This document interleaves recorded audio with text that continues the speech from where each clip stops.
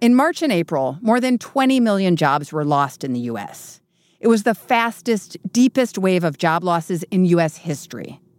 Then, the economy started turning around. Employers have now replaced half of those lost jobs, about 10 million. For a while, this looked like great news.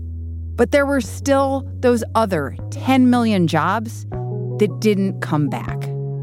I think about it like you're on top of a cliff and you have like a rubber ball in your hand. And you drop the rubber ball, it falls 2,000 feet, and then it bounces up 1,000 feet. And that's like a really big bounce, right? But you didn't catch the ball. It didn't go all the way back up to the cliff.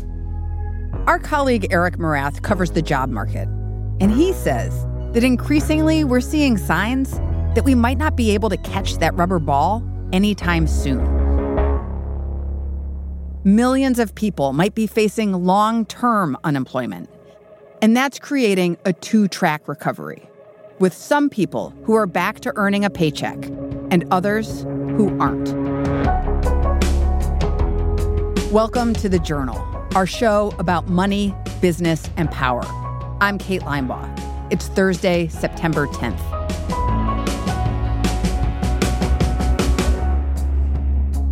Coming up on the show, why it will be an uphill battle to get those 10 million jobs back.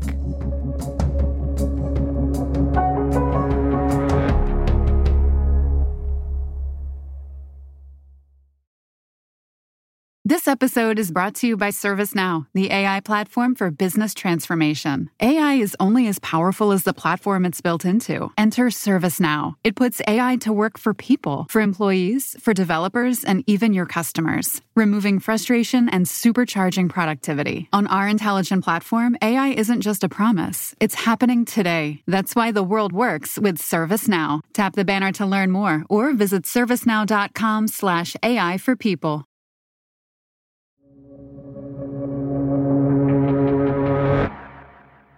One reason the economy recovered 10 million jobs so fast is because the lockdowns ended and businesses called workers back to their old jobs.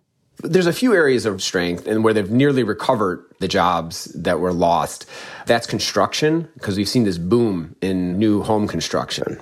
And the other area is really all the things that are tied with e-commerce, right? So warehousing, logistics, delivery, all of those things have pretty much recovered all the jobs that were lost. But other industries aren't rebounding so well. That's where most of the other 10 million jobs were.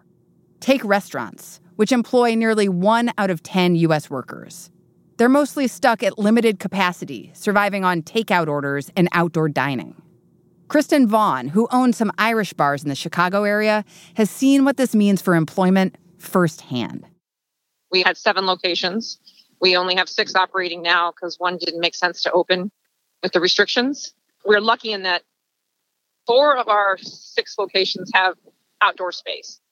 But even with the outdoor space, Kristen says there just aren't enough customers to keep her business stable. One of her locations is right on the riverfront in downtown Chicago, and it's struggling. It's down 60% compared to last year. And then our other downtown location is down 30% compared to last year. The normal people that work downtown aren't there, the business travelers aren't there, and the tourists aren't there. So that's part of the reason why we're hiring less is because there's just no people. It's not just the riverfront bar. All of her locations are hurting. And this has meant she can't afford to hire back her full staff.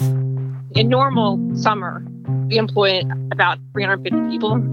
This summer, we're at 134. Wow. Yeah, it's a huge difference.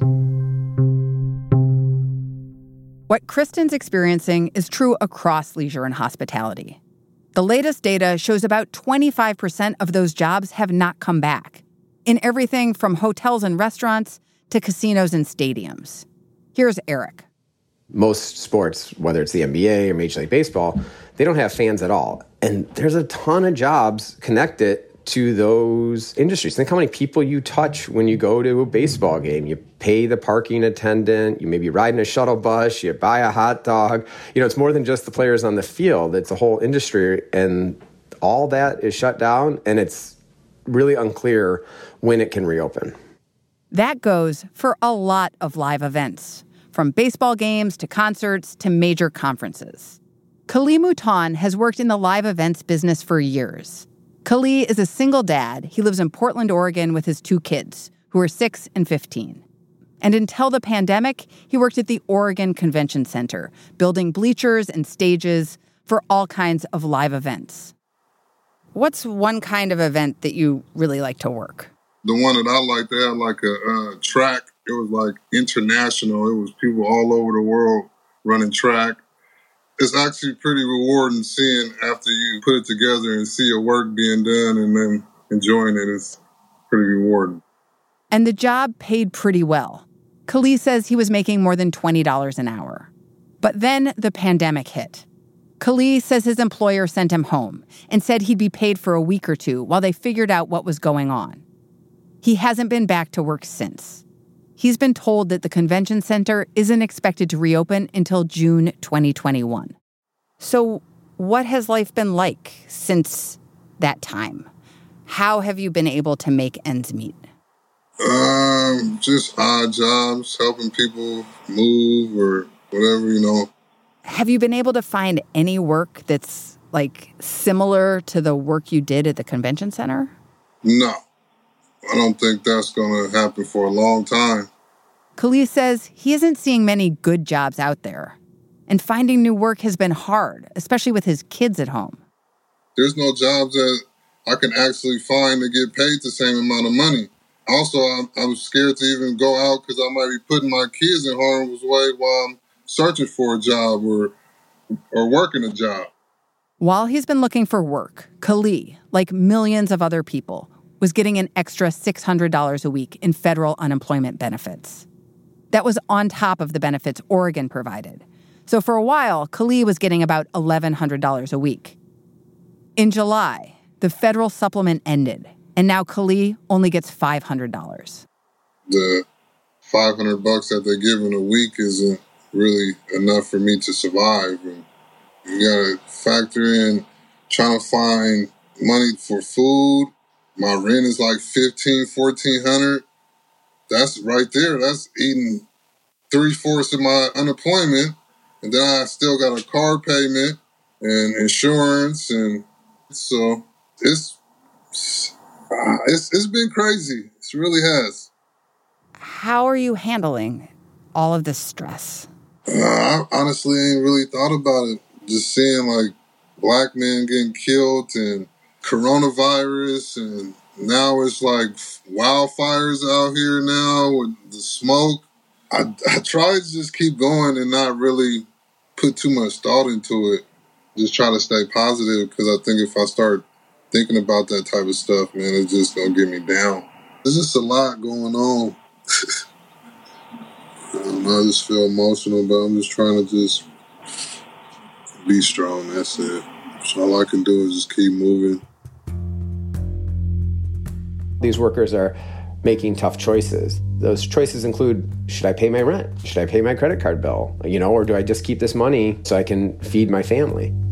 And they're applying for things such as food stamps or seeking nutritional supplements from schools. And they're also, having to make the choice about whether they go back to work or not. First story, my colleague and I were recently reporting in Cincinnati, we heard from a worker who was leaving a very young infant child with her older child that's 12 years old because she needs to go to work to make money. So that's the types of choices that people are going to have to make.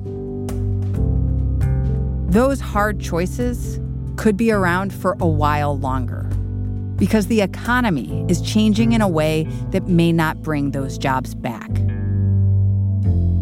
That's after the break.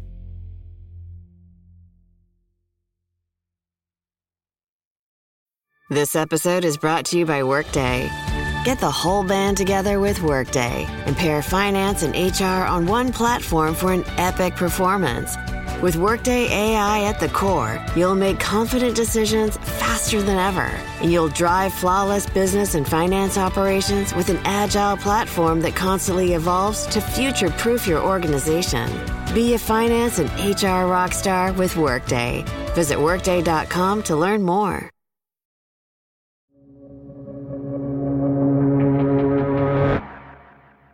As the economy adjusts to the pandemic reality, there are fears that the jobs that were lost might not come back, and that people may need to go out and find other kinds of work instead.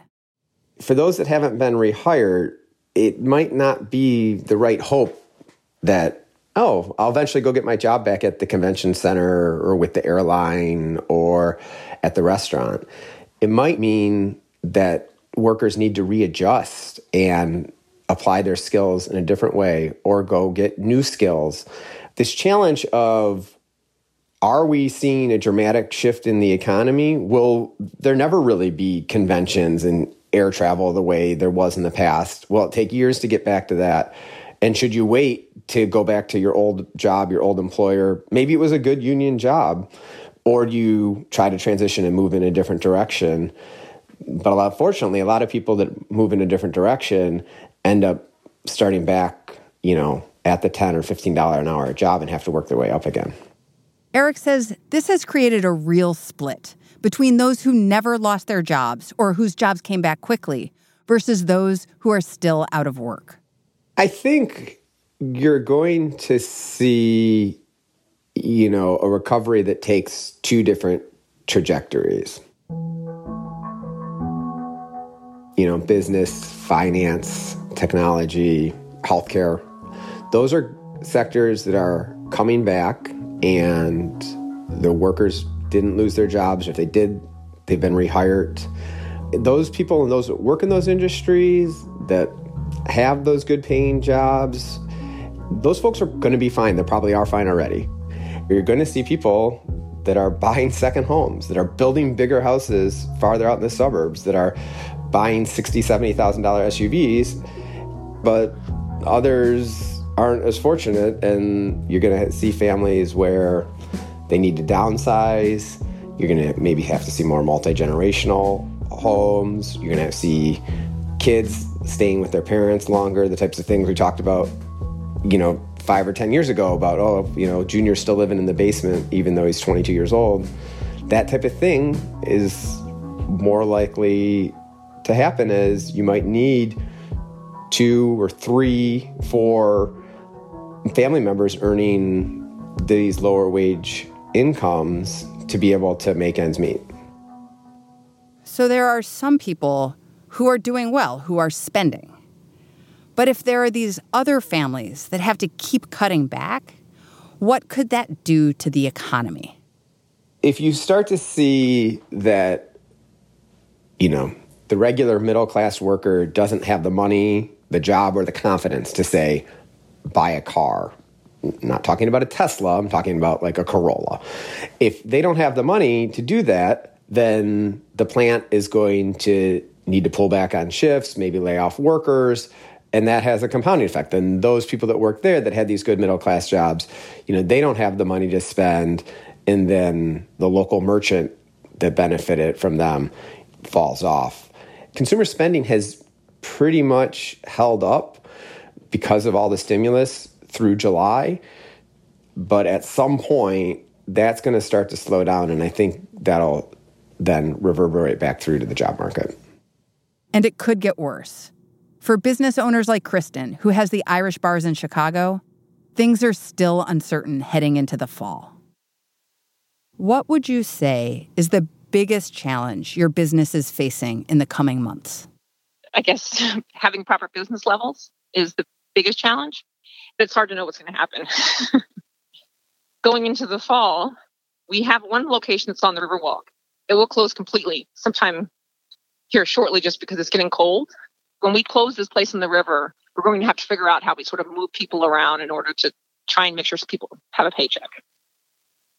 Because with the river open, some people that might not have been full-time are able to be full-time, but when it closes, I won't have the hours. Eric says that this kind of tough fall and winter could be in store for a lot of businesses, and by extension, a lot of workers too.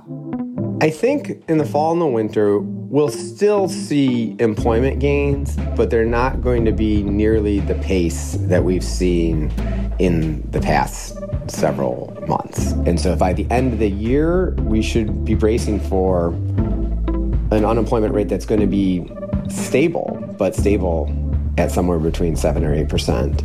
And when that happens, then that's going to really lay bare where the weak spots are in this economy and who's really suffering.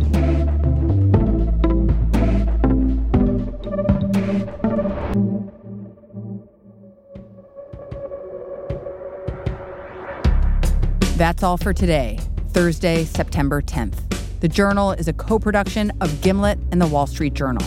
If you like our show, follow us on Spotify or wherever you get your podcasts. We come out every weekday afternoon. Thanks for listening. See you tomorrow.